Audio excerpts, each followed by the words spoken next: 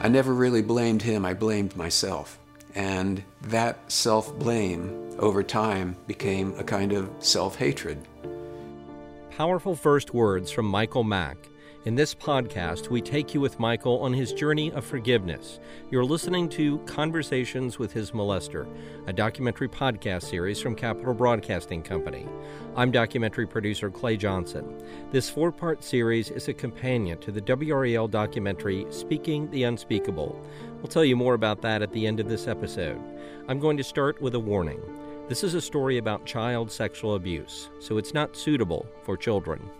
Somehow we were both able to forgive our attackers. In Speaking the Unspeakable, we tell the stories of stepbrothers Knight Chamberlain and Michael Mack. Both of them were sexually abused as children while living in Brevard, North Carolina in the 1960s. Knight by a stranger, Michael by his priest. They both say they've healed their wounds and forgiven their attackers. Michael's path to forgiveness, though, was an incredible journey. A journey to have a conversation with his molester. I was an altar boy, a certified knight of the altar, and I knelt head down, chin to sternum, watching the shoes of the priest polish the path to salvation. That's Michael acting in a play he wrote, produced, and performs. He lives outside Boston now. You'll find out later how the priest who molested him ended up living nearby. Meantime, Michael's play and his journey start with his love of the Catholic Church his family attended while living just outside of Washington, D.C. I wanted to be a priest because I had a natural, spiritual sensibility, I think. But also, priests were special. Everybody looked up to priests. They were Jesus' representatives on earth, God's representatives on earth. I could see just how special priests were. And I could see it most especially when I was serving as an altar boy or when I was a choir boy during the Mass, which is really the high point. When he was 10, Michael's father sent him and his siblings to live with a relative in Brevard for a year. They attended the local Catholic church. One Sunday after Mass, Michael went down to the church's basement where Sunday school was held. I was fooling around with some of the toys. I was breaking crayons. I was sniffing from the Play-Doh can, just making a nuisance of myself. And then I saw that there was a piano shoved up against the wall, an old upright piano, and so I started playing on it.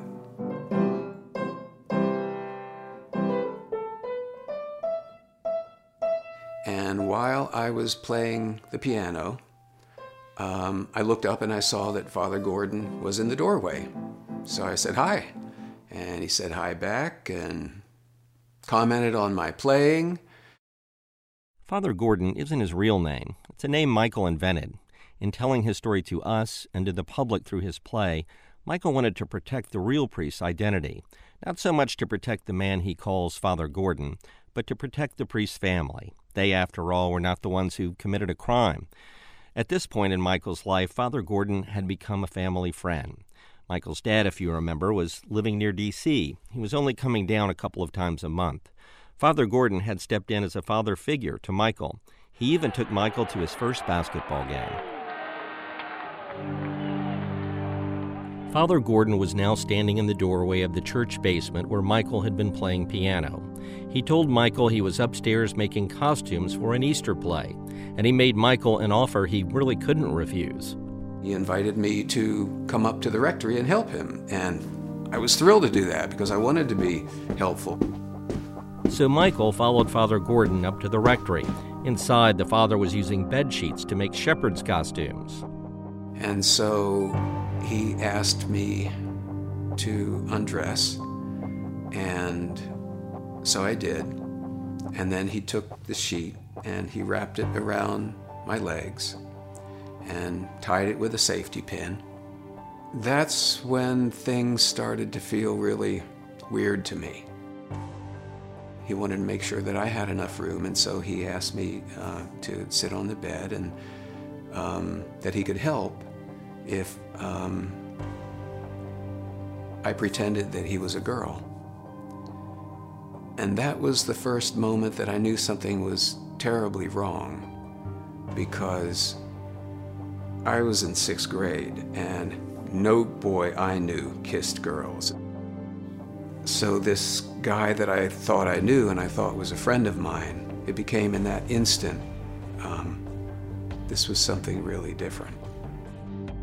Michael didn't go into explicit details about just what Father Gordon did in our interview with him, and he only hints at it in his play.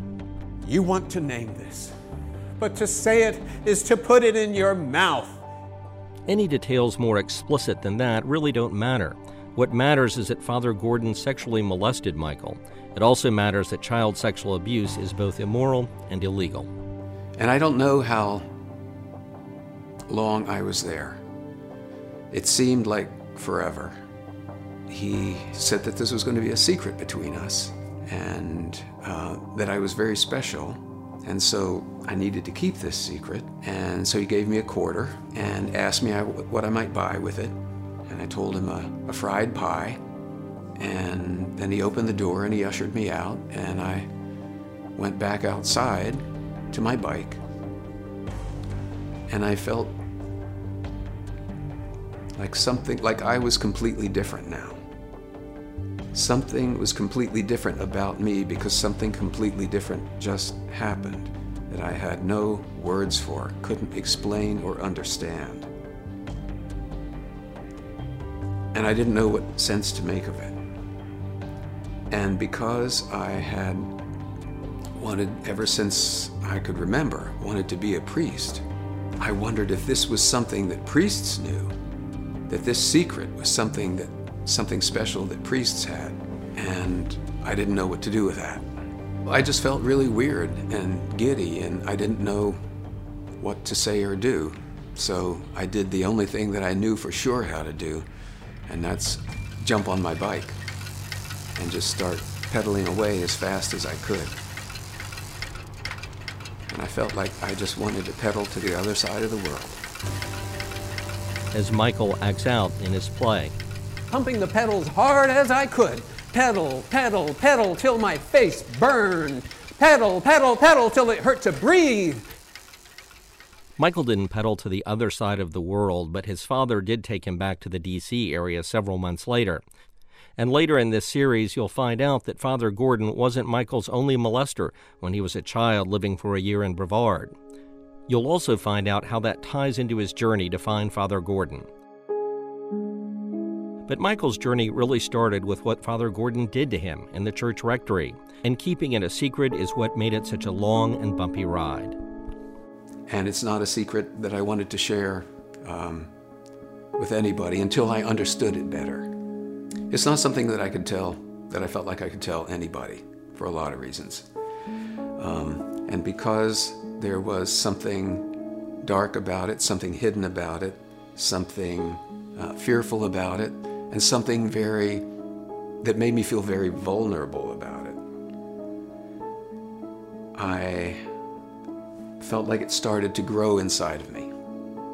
There were triggers that would bring it all to the surface, triggers that would take him back to that Sunday afternoon in the rectory. One of those triggers was the word suck.